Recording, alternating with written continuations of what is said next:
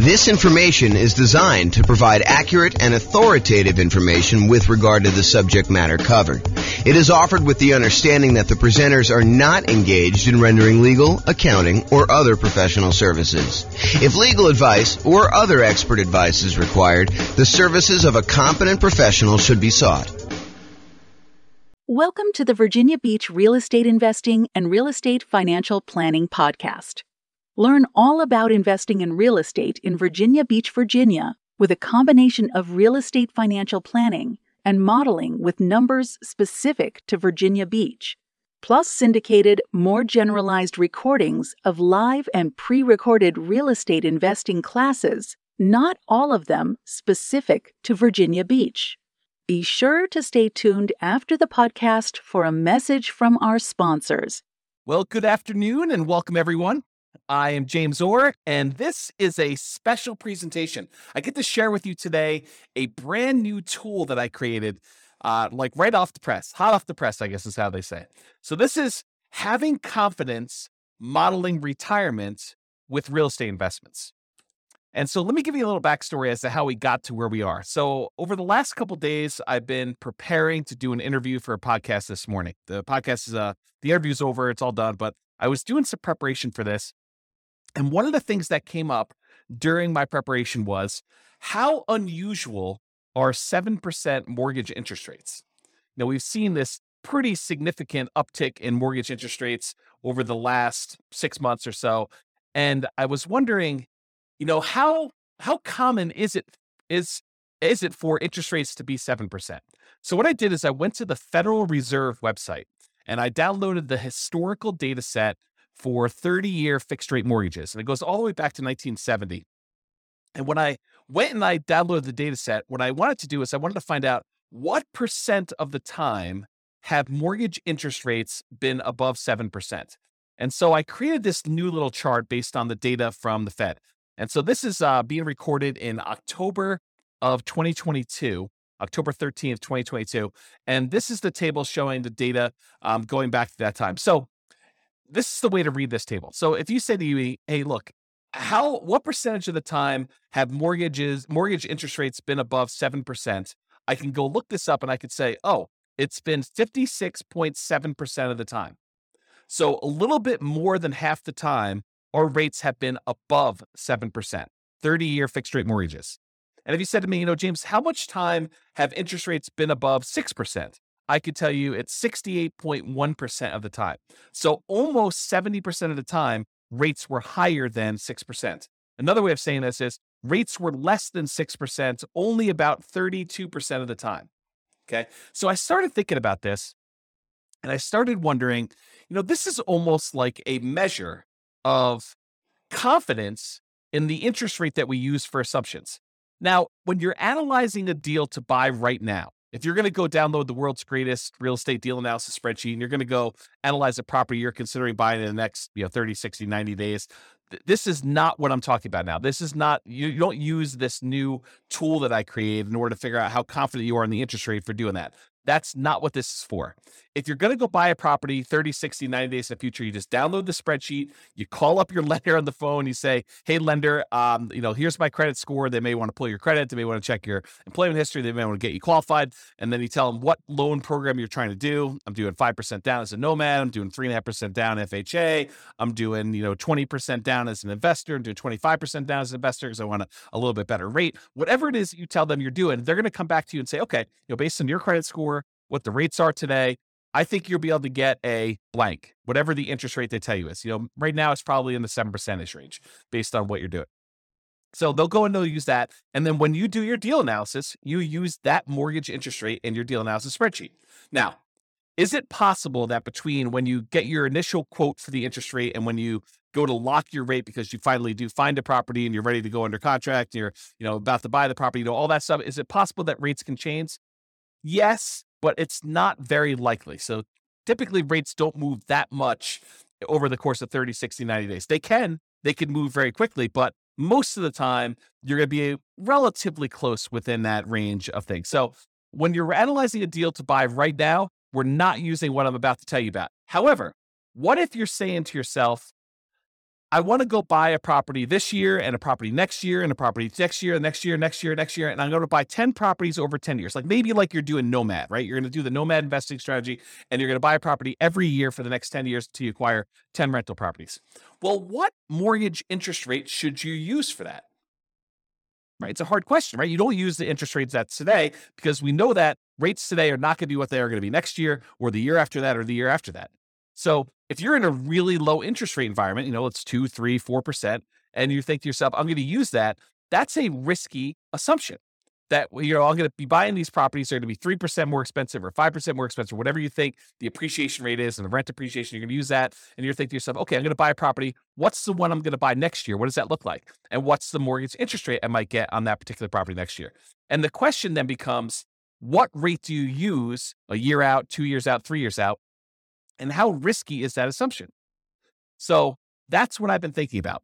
So, if I'm recording, the other thing is, let's say I'm recording a podcast episode for you and I'm telling you about a particular strategy someone's using. I'm saying, okay, this person's going to buy a rental property every year, or as soon as they save up enough down payment, they're going to buy their next one. Save up the next down payment, they're going to buy their next one. And I'm using an interest rate of 4.5% for that. Or let's say I'm using 7%. Let's say I use the interest rate from today. How confident should you and I be in my story that these are going to be numbers that are achievable, that the rates are not going to be higher than that? And if they're better than that, that's great. It works out a little bit better in most cases, almost all cases. If the interest rate's lower, then it works out even better. But if the rates are higher, that's problematic for our assumptions, right? That's saying that I'm not very confident in that model. I'm kind of thinking, if I use 4%, that's not likely going to be there next year or the year after that, especially since interest rates now are 7. So the question then becomes, how confident am I in that particular interest rate risk? So what I did is I created a brand new tool, and it's based on that data I got from the Federal Reserve website. When I downloaded it all, I kind of did some data analysis, not really a lot of data analysis. I just went and I did some calculations on it. And I came up with this new thing. It's called the Mortgage Interest Rate Confidence Meter. And what it tells you is it's super simple, super, super simple. You just put in the interest rate you're thinking about using when you're planning on buying your properties in the future, not the ones for buying like right now. That's, you just call up your lender, you get the rate. But if you're thinking, okay, I'm going to be buying properties over the next 10 years, what rate should I use for determining what my assumption should be? Or if I tell you a story about someone buying properties over a period of time, or I show you some calculations and I give you the interest rate, you could go plug that interest rate that I used into this, and it will tell you how confident you should be that that is a reasonable rate to use. Okay. So what I did is I created this brand new spreadsheet. It's called the Mortgage Interest Rate Confidence Meter. And you just put in the interest rate there on top, and it spits out how confident you should be, whether you should be low confident, whether you should be average confident, whether you should be above average confident, whether you should be high confidence. And you can go, I'll put a link in the show notes to be able to download the spreadsheet. And I may decide ultimately to write a version of this for the Real Estate Financial Planner software at some undefined point in the future, because I'm not sure if I'm going to get to this. It's not super high priority, but it is an interesting exercise of how risky are my assumptions going into this. So the spreadsheet is super simple to use. When you go download it, you just put in the mortgage interest rate you're thinking about using for your future real estate purchases in that light yellow box that says mortgage interest rate. It's really, really simple. Number 2, you read the meter. So that's it. You just look at the meter. It tells you like how confident you should be in that particular number. And what it's really doing is it's looking at the historical data, and it's telling you what percentage of the time interest rates were that or better. So if you have an interest rates where, you put in 10%, it'll tell you what percentage of the time interest rates were better than 10%. Super simple tool used for determining whether the assumptions someone used, whether it's me or someone else, or the assumptions you're thinking about using for modeling future purchases of real estate are going to be valid for you. Now, I'll end with this one thought. So I want to try to keep these relatively short. I'll end with this one thought. This concept of like confidence applies to more things than just mortgage interest rate. So I'm going to continue to reflect on this idea, and I'll implement some of these ideas in the software and the content I make. But it doesn't just apply to those mortgage interest rate. It also applies to the rates of return on investment accounts. So if you use 15% as your stock market rate of return when you're doing your modeling in the future, you should have relatively low confidence that you're going to achieve that result, right? If you go look at the historical stock market rates of return and you see what returns historically you've gotten, what percentage of the time has it been over 15? That can give you another way to measure stock market. I didn't build that spreadsheet yet. I probably will build something for that though. So if you use 15%, your risk, it's higher. That is not a legitimately reasonable number. However, what if you use 10%? Well, that's more reasonable. It's more conservative. You're more confident that you'll be able to achieve that result than if you use 15. And what if you used 8%? Well, it's probably even more confident if you use 8%. So we could tell how risky the interest rate, the return rate you're using on the stock market is compared to what you put in there. And we could do this for CDs or bonds or the stock market type stuff. I also want to apply it to things like appreciation rate. So if you put in, my properties are going to appreciate at 6%. Well, I could say, well, let's go look at historical data. What percentage of the time, going back to all the data that I have appreciation rates been over 6%? And I could show you how confident we are that your assumption is reasonable. And similarly with rent appreciation rates, how confident are we that your rent appreciation rate is reasonable for the number that you put in there?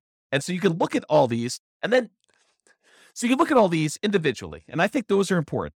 But what I'd like to do ultimately is I'd like to combine them all.